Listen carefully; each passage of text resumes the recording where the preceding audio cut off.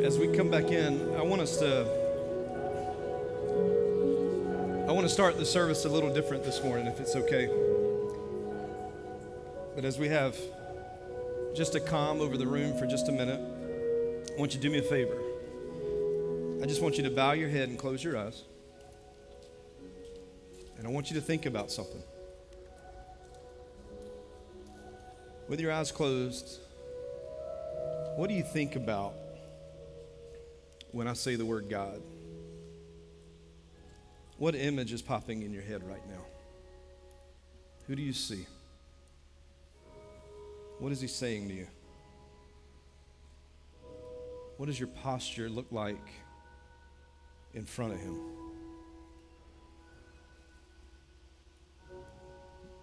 How do you feel with him looking at you? So what do you see? What do you see? Now you can lift your heads and open your eyes, and I want to give you a couple of things just as we process that thought. Everybody probably thought of something completely different. A.W. Tozer tells us that what comes to our minds when we think about God is the most important thing about us. It's about perspective. And what you think about determines how you relate to God.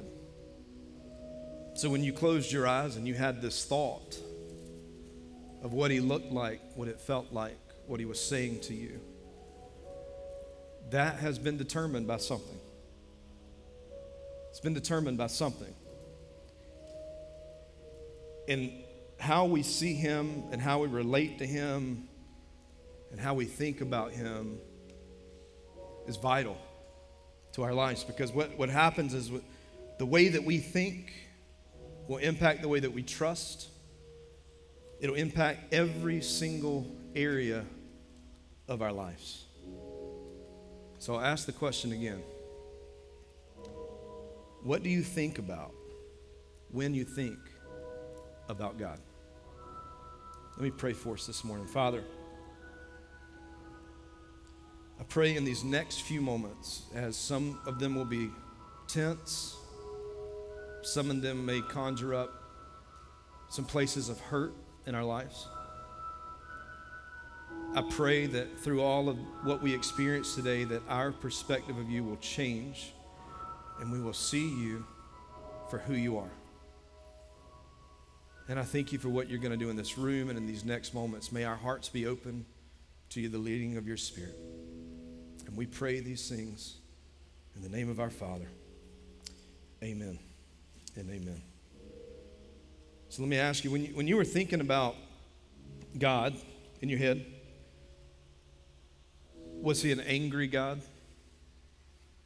Was he frustrated with you? Was he mad with you? Is there something that you feel like you've done that God is just waiting to catch you messing up? And be like one of the whack-a-mole games. Y'all remember the whack-a-mole games where it pops up and you would try to hit it as hard as you can? I mean, I grew up with a lot of my life thinking that's the way my relationship with God was. The moment that I popped up, he was going to smack me and put me back in my place.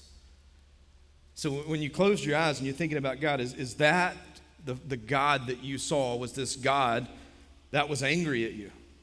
That he's waiting to get you back for something that you were supposed to do and you didn't do it, so now you live your life based off this thought that you've messed up, so God's going to punish you because you've messed up. So is the God that you're thinking about, is he angry? If so, if you have a God that you think is upset with you, that will affect the way that you worship. Because your worship will be out of fear and not out of love and out of affection for God. Because if I don't worship, he's going to punish me. My power is going to go out. I'm going to get diagnosed with something. God's going to take everything away from me. And that's the way sometimes people operate in their minds. So having this fear that God's going to get you will directly impact the way that we respond to him. That I don't know that if I'm scared of someone that I can trust him. If I feel like God's going to come at me, I don't know that I can trust God. Let me ask you this. Was the God that you saw a performance-based God? that if I do these things, if I read my Bible, if I pray, if I go to church, if I give, if I serve, if I'm kind, then God's going to love me. And I can earn this affection. I can earn God's love. If I can just show him that I care, and the more that I do, the more that he's going to love me, and I can perform myself into a relationship with him so that he will show me that he loves me. But if I drop the standard, God's going to come at me. He's not going to love me anymore. He's not going to want to have anything to do with me anymore. And so what you try to do is you try to earn God's love, because you feel like the only way that he's going to love me, the only way that he's going to give me any attention is if I do these things just right. And sometimes we approach God not as an angry God. Sometimes we approach him as performance-based. His love hinges on the way that I act and the things that I do. That's a dangerous game to play, because it'll lead us to a couple of things. Number one, when we feel like our whole life has to be aimed at performing for God, we will lose joy, because it's not going to be fun. Because you're going to live in these moments of asking yourself, have I done enough? When is enough that God is pleased with my behavior? And this is why a lot of people preach behavior modifications. If we do these things, then this was what will happen, instead of if you fall in love with Jesus, you don't have to worry about those things, because you have no desire to those things. You have a desire to Jesus. So you will lose your joy. It'll make you joyless. It'll also make you very judgmental. Because if God is a performance-based God and you've got to earn your way into his love, you'll start to be very judgmental on what other people are doing. Well, they don't worship like I do. They don't read the Bible like I do. They got a different translation of the Bible than I do. I learned a Greek word last week. What do they know? It's performance. And we'll become very judgmental. Maybe you're like this, because this is the way I was growing up too, is that God was kind of like the fun police. Didn't want you having any fun, right? Can't wear my hat in church. That's not fun. God's going to smite me. Can't listen to this. Can't watch that. We had to go to Lifeway and get the VeggieTale tapes and watch VeggieTales. Even as a senior in high school, you're still watching VeggieTales. Let's admit it. Anybody VeggieTales people? Like if we played it this morning, half of you would be grateful to watch Bob and Larry on the screen. Right? I mean, they were great. It was a good time. But sometimes we feel like God is the fun police that if you're having a good time, he's going to come in and end it. No. You're getting a little bit too excited here. Sit back down. Hey, you're raising your hands a little too high. The churches I grew up, we didn't raise our hands unless we were voting on a new pastor. That we would raise. Hands had to stay shoulder to level during worship, voting on new pastor high. And if it wasn't, the pastor or the deacon or whoever it was would always be nice to say, hey, raise your hand a little bit higher. Raise them high. Raise them good and high so we can count them, right? Because we don't want to have too much fun in church. You can have a potluck, but be careful what kind of food you have. We don't want to get too carried away. We stick to fried chicken and the basics. That's what we do. We go to Winn-Dixie and we bless them. They bless us. It's a thing. And sometimes maybe you close your eyes. You feel like God's the fun police. He don't want me to have any fun. He don't want me to have this. He wants me to give everything away. He's the kind of God he is. And if that's the thing, then we never fully get to experience his joy. So it directly impacts our relationship with him, because God doesn't want me to have any fun. He wants me to be this boring, stale person. And that's not fun, because I want to have fun. Like I want to be joyful. But we'll treat it like that. Maybe just a minute ago, and I asked you, what do you think about when I say God? How do you see him? Maybe for many of you, you saw nothing. There was nothing. Because maybe at some point you just stopped believing. Maybe there was a traumatic situation or circumstance that took place in your life, and it just made you question who he even was. Maybe you walked away from him. And so when the moment that I said that, those thoughts triggered. Well, I used to think he was real. And now I don't know. I don't know. Can I just tell you, if that's you, you're in good company. Because a lot of disciples were in the same place. You remember a guy named Thomas? He watched his friend, his rabbi, his Savior be crucified. He watched his body be taken off a cross. He watched the body be placed in a tomb. And even after the resurrection, when Mary, Martha, and Salome came back and said, hey, by the way, he's not in the place that we placed him. And James or John and Peter had a foot race to the tomb to go find him. They came back and said, he's not here. And even when Jesus is standing in the room, Thomas was like, yeah, I don't believe this. Can I just tell you, God's not offended by your doubts. He can carry your doubts. What he's asking for you to do is just to hear from him. To put yourself in a position to be able to hear. So maybe that was your thought. It's like there's absolute nothing. I've just come to a place in my life that I just stopped believing. And I'm only here at church because I came from my spouse, or I came because a friend asked me to. And can I just tell you that if you're here and you have doubts, you're in a safe place to have those doubts, and you are not here by accident. Because God says he determines the steps of man. He's put you in this place this morning. I would say embrace him where you find him this morning and wrestle within your doubts and your tensions until you can see him clearly. So when we talked about what did you think about, how many of you thought about God as a dad? That was the first thing that came to your mind, is like, well, he's a dad, right? Maybe for a lot of you that wasn't the thought. Maybe it was he was the fun police. Maybe it was that he was just wanting to performance-based. I've got to do all these things. Maybe God was angry at me. Maybe a lot of us did not see God as a dad or a perfect father. But if how we think about God is the most important thing that we can think about, and that's the most important thing of who we are, is how we view God, and it affects everything, why do we not see him as a perfect father? So we're calling this series 276, and here's why. Because throughout all of the scriptures, there are 276 unique times that God is referred to as Father. 3 of those take place in the Old Testament. You catch that? 3 of them take place in the Old Testament. And yeah, I know there are other things like the Father of Israel, but I'm saying unique where it refers to God as our personal Father. We get into the New Testament, Jesus by himself 193 times refers to God as Father and points us to understanding that he is our Father. So I think it's fair to say that the most significant image that we could possibly have in our heads is when I ask the question, what do we think about when we think about God? The most significant image that you and I can have is that of a perfect father. Because everything else hinges off of that. If I can see God as a perfect father who loves, who cares, I don't have to perform for him. He's not mad with me. He's not trying to suck the fun out of everything. He's a God who loves me, has given me mercy, and given me grace. Don't you think that would impact the way that we live if we saw him in that way? Our worship changes because I'm not in fear of expressing how I feel about my Father in the presence of him or in the presence of anybody that's around me.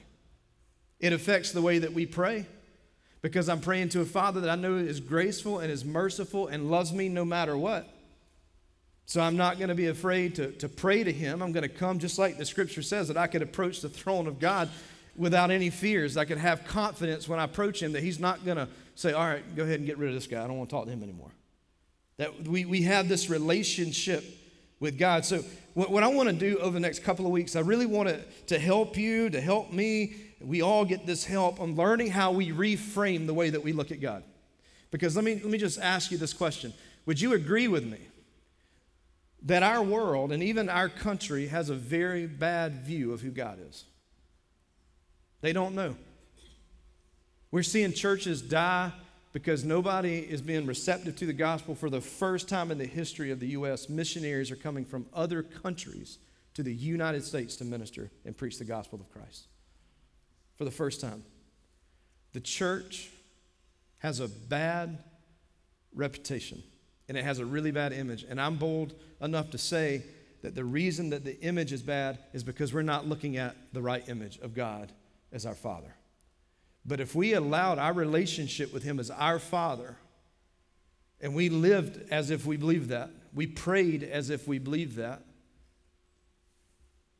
the church would have a different image. It would be one of grace and truth and love and kindness. The scriptures say it was the kindness of the Lord that leads us to redemption. See, we didn't become followers of Jesus because he stood over us and told us how awful we were. And yeah, we are. We're all on the naughty list. But Jesus gave a new list that covered in blood that forgave us so we could have relationship with him. So I think we got to reframe our minds so that we can see God as our Father. And what does that even mean? What does it even mean that God would be our Father? Well, let's just go to Matthew chapter 6. So this is, in Matthew chapter 6, what we find here is Jesus is at the beginning of his ministry. And the disciples come to him and they say, hey, Jesus, and this is how I believe it played out, was we see you going out every morning. Every morning you go out and you have these conversations with God. And then you come back. And then every once in a while in our little group, we hear you have these one-on-one conversations with God. What is that? Teach us how to do that. How can we talk to God? Yeah, we talk to you, but how do we talk to the Father? And Jesus begins teaching them what we would call the model prayer or the Lord's Prayer. So in Matthew chapter 6 and verse 9, and this is super, super important. Here's what he says. When you pray, pray like this. What's the next word? Father. Our Father. See, we got to do a better job of speaking the language of the Father. Even when we pray. Father. That doesn't mean that you can't call God Jesus and you can't call him Savior and you can't call him, but I just want you to hear what I'm saying. When we call him Father, the perspective will change. Because it'll change the way that we see who he is. So when Jesus asked this, and they asked Jesus of this, and he teaches them, he's not teaching them the mechanics of prayer. What he is teaching them, instead of mechanics, is this is a personal relationship that you can have with your heavenly Father. He wants to hear from you. When you say, our Father, don't forget who you're talking to. He's not just supreme creator of everything, but he is your Father. He's your Father. And so when Jesus is teaching us how to pray, he's teaching us this is how we relate to God as his children. He is our Father. We are his children.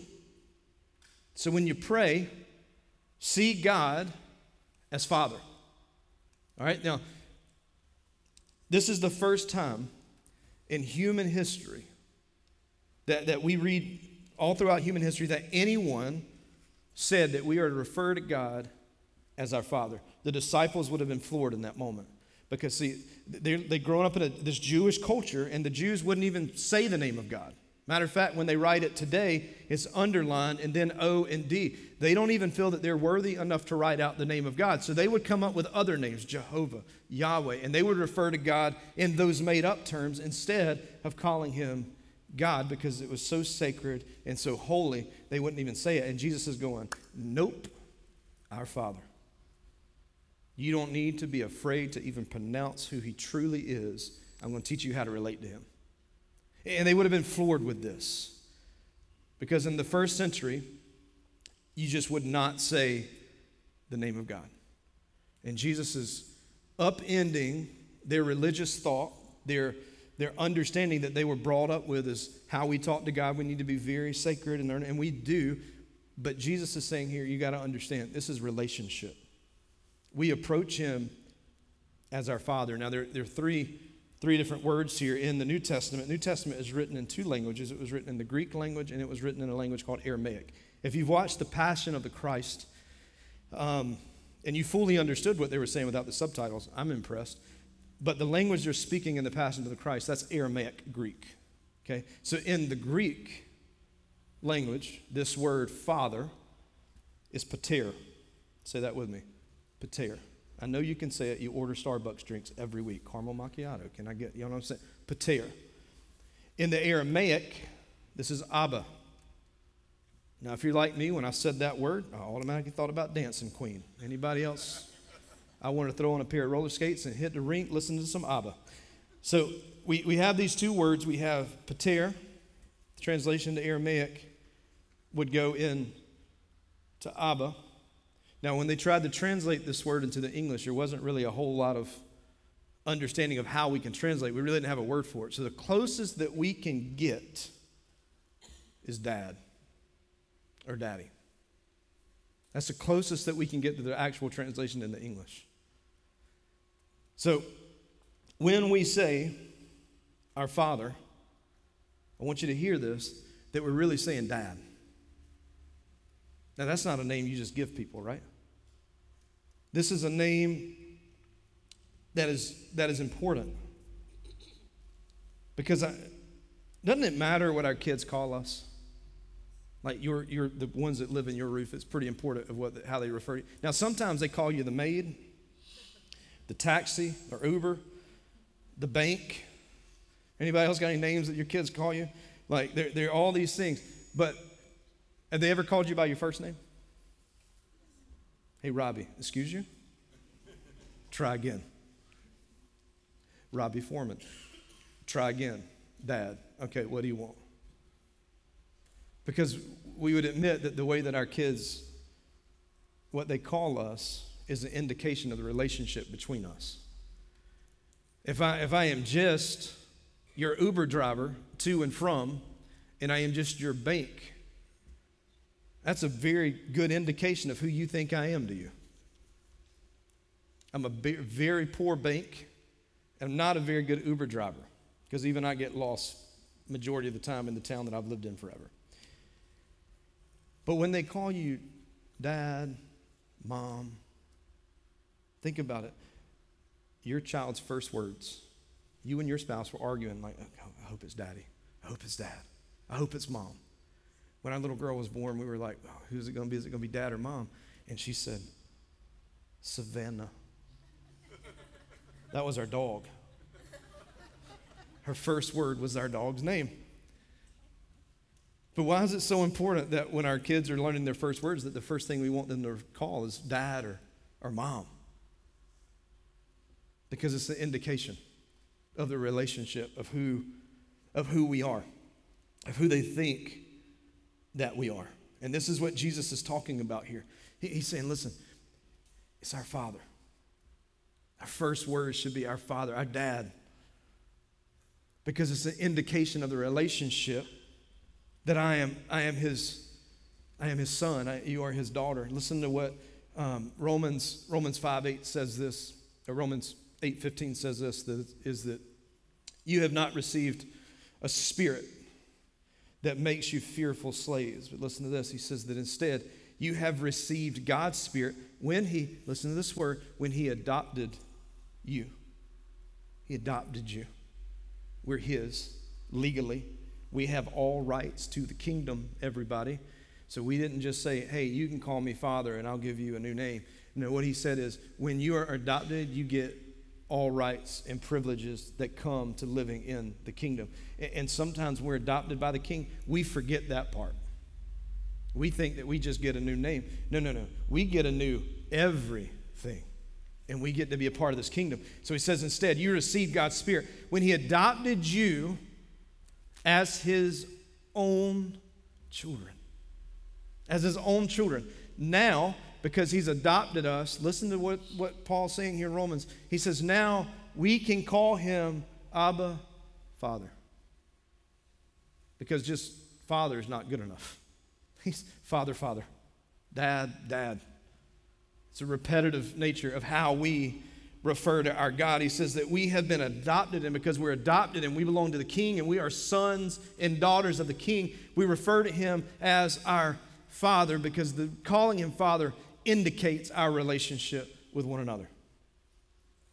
So what changes from the Old Testament when we have these three references to God being our Father, and then we get over to the New Testament and we find that just Jesus alone calls it 193 times, uses the name Father when referring to God. Can I just tell you, the difference maker between the Old Testament of God being Father and the New Testament, there's only one big massive change that took place in between that, and that is Jesus. So when Jesus comes, he reconciles us with God. Because before that point, there was a separation that had taken place between God and man.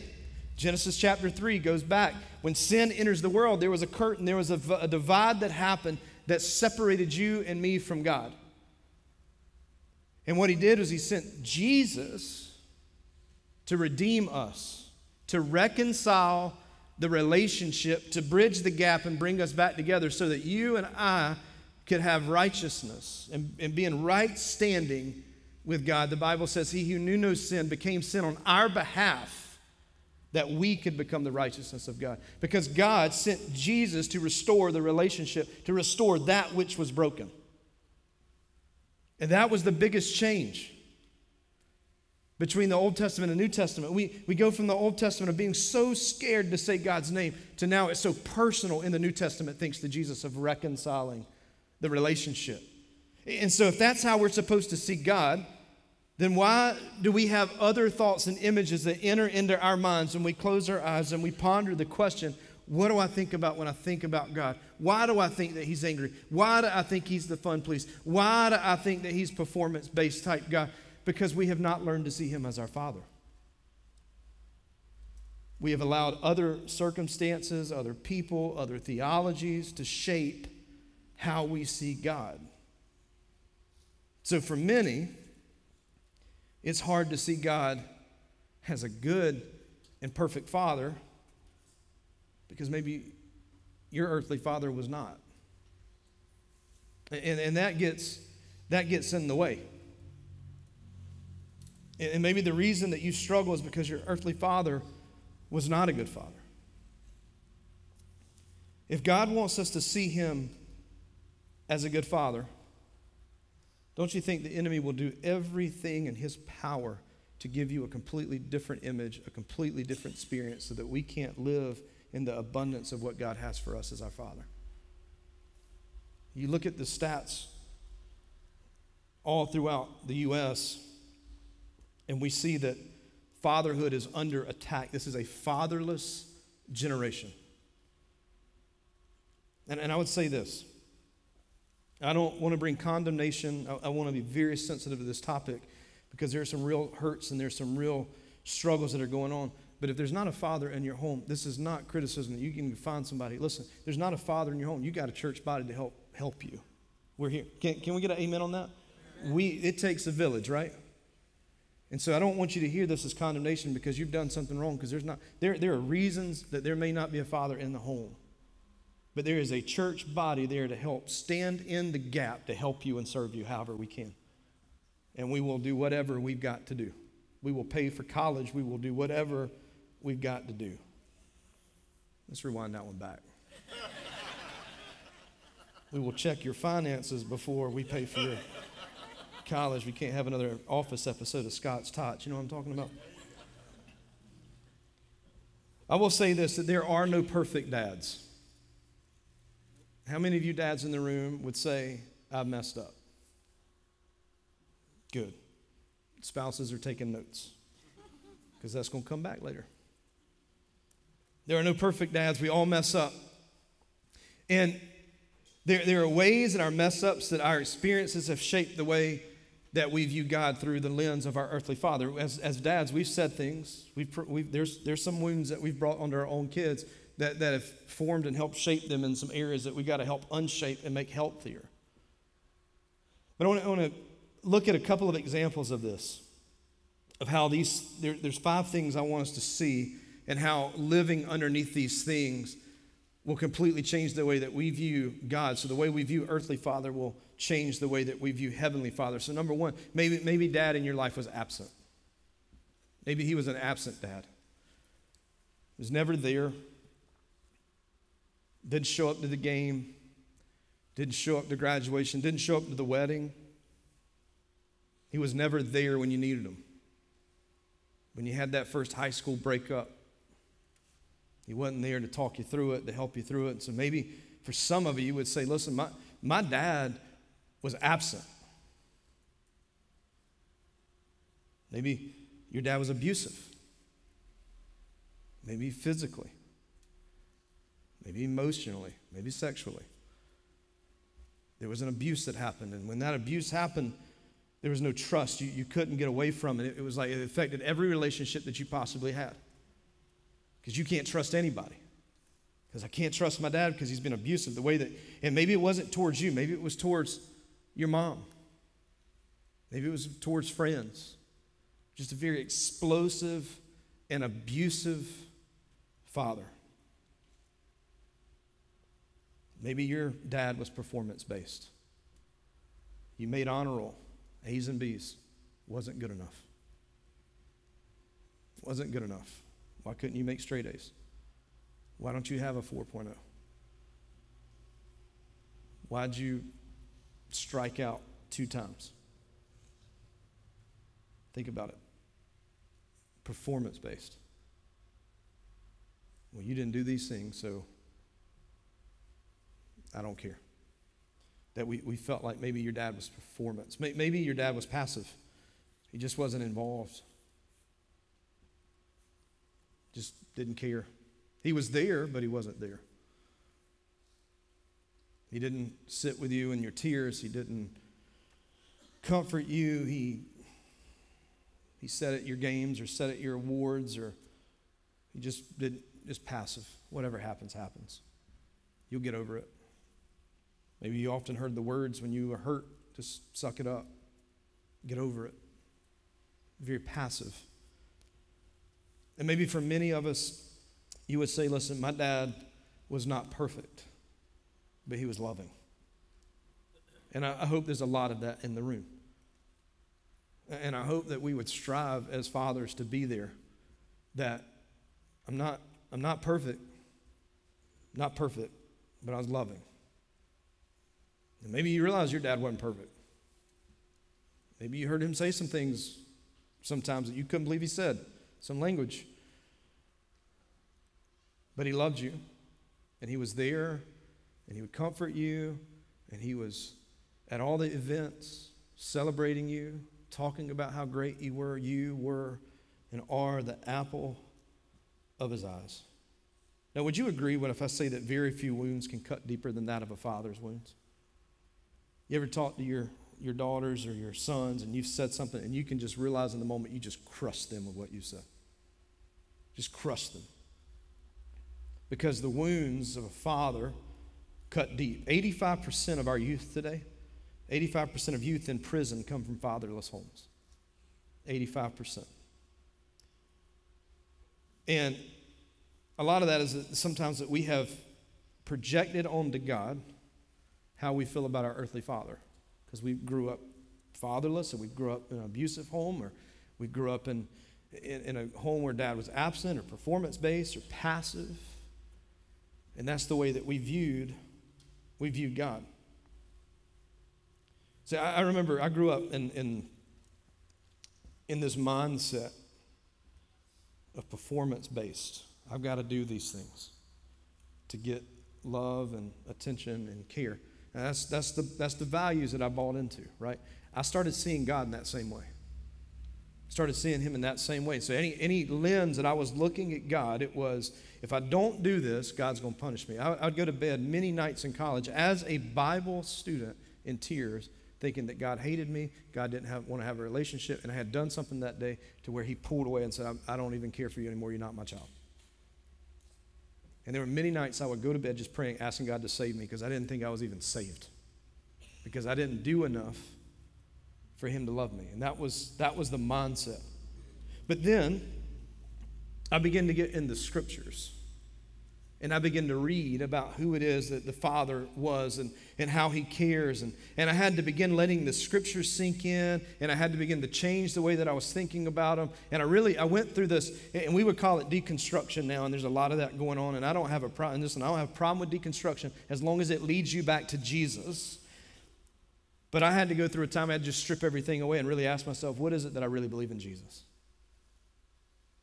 And once I got to that point, I realized he's not after my performance and after what I can do.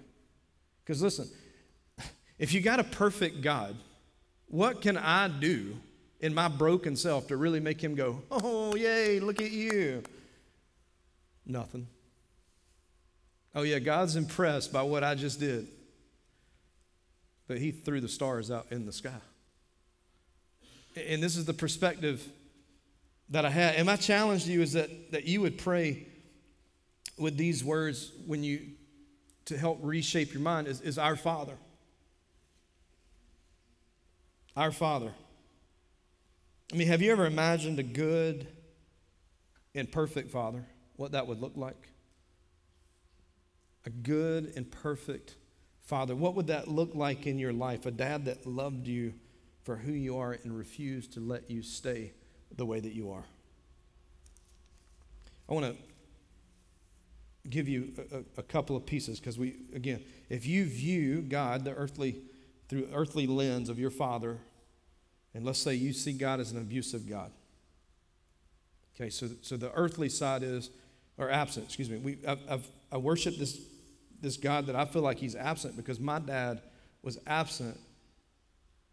And what we've done is we've thrown our experience on who he is. And so what will happen is, and I think we have this up on the next slide, is if you think God is absent, here's the good news. The Bible says that God will never, ever leave you. He's not an absent God. So if your father was absent and you thought that God was nothing when you were thinking about him, I want to give you a new mindset that that's not the case. God is not absent from your life. In Psalms chapter 27, he says this, even if my father and my mother abandon me, the Lord will hold me close. Even if mom and dad abandon me, my heavenly Father is going to hold me close because he is not absent. If you see you came from an abusive background and that's affecting the way that you see God, listen, God says in his word that he will never harm you. He'll never harm you. And I know in Psalms 27:10, he says that God is a father to the fatherless. He's a defender of widows. This is God whose dwelling is holy. So God is with you, but he's also defending you because where you may have grown up in an abusive relationship and an abusive home, he says that he will never, ever harm you. The Heavenly Father will never harm you because he's not abusive. He is gentle. He is kind. He is not waiting on you to mess up so he can rub it in your face. We're not going to get to heaven and stand before him and he's going to go, oh man, you did great. You were a missionary for 55 years. But there was that one time. It's not going to be, and a lot of us think that's the way it's going to be in heaven. That he's going to play this videotape of our whole lives and he's going to pick every little thing that we've done wrong. I've always said that when I get to heaven, I just want Jesus to say, good try. Good try. I love you. That's all. That's what I'm shooting for. I don't know where you are. My standard is low. If you saw God as performance-based, listen, you never have to earn his love. There's nothing that we can do to earn it. You can't give enough. You can't serve enough. You can't share the gospel enough. You can go live in a monastery for the rest of your life and study the scriptures and quote it from the Greek and the Hebrew and the Aramaic and shoot, why not just go ahead and learn it in Latin too? That's not going to make God love you anymore. Let me just tell you, God's not going to love you any more or any less than he does right now. There's nothing that you can do that he's going to go, whoops, don't want this relationship anymore. But we live that way because we live in this performance-based. Listen to what the scriptures say. He says, please tell me what that word is. Oh, so it's by grace that you've been saved. Not you've been saved by all the good things that you've done. You've been saved by grace. Let me tell you what grace is. It's unmerited favor. You didn't earn it. I didn't earn it. You remember when you bombed that test in school and the teacher said, I'm going to give you guys a retest tomorrow? That's grace. And we didn't do anything to earn that. And then when they wouldn't let you retake it, it's persecution. At least that's the way I thought. He says, for by grace you've been saved through faith. And listen, this is not the doing. This is not your own doing. I love the phrase that Paul chooses to use here. It's not your own doing. It is a gift of God. It's not a result of works so that one may boast. And here's what he's saying. You didn't do anything for this. God has given us this. We don't have to earn his love. He has graciously. The Bible even says he's lavished his love on us.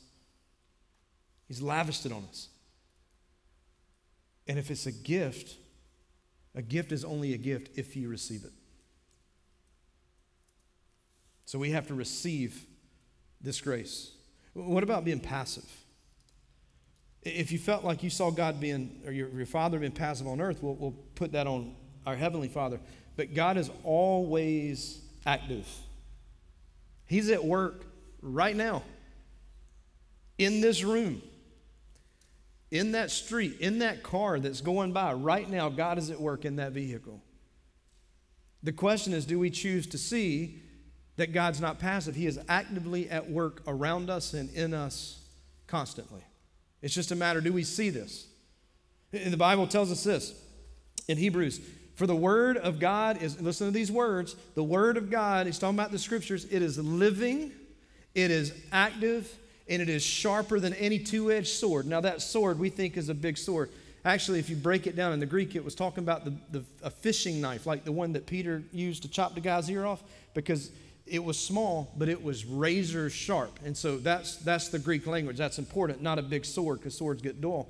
But he says it's sharper than any two-edged sword. It's piercing the division of the soul. It is separating out that of the gospel and that of godly things and that of ungodly things. It pierces the division of the soul. It pierces the division of the spirit, of the joints, and of the marrow, and it's discerning the thoughts and the intentions of the heart. That doesn't sound like something that's passive, does it? Because if somebody came wielding in here with a fishing knife, we wouldn't be like, don't worry about them, that's just passive. Right? God is not passive. He is active. And let me tell you, if your thought of God or your Father was that he's not perfect, but he's loving, it's going to be a little bit easier for you to see God in a new light. And here's what the Bible says, is that he is never ending. It is a perfect love. There's not going to be a day where he's going to cut the relationship and say, I don't want to. He's not going to walk out on you. If you feel like you and God there's distance between you, can I just tell you, it wasn't God that moved. It was you. And the Bible tells us in Romans 5:8, but God shows his love for us in this, that while we were still sinners, Jesus knows what we were going to do in advance. Christ died for us. Let that weight sit on you for just a second. You were on his mind on the cross. He knew the sins.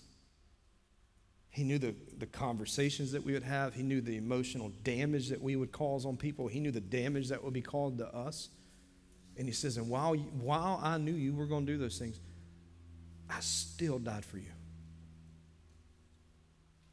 Now hear this verse. Paul writes this, nor height, nor depth, nor anything else in all of creation.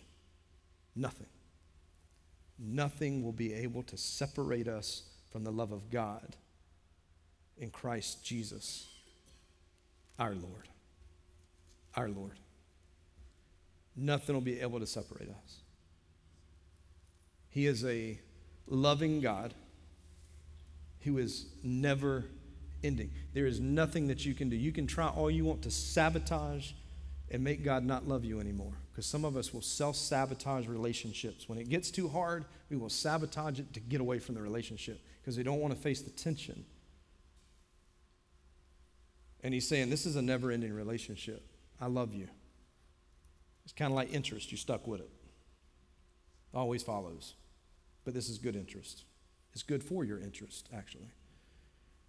And so what he says is, listen, nothing will be able to separate this relationship.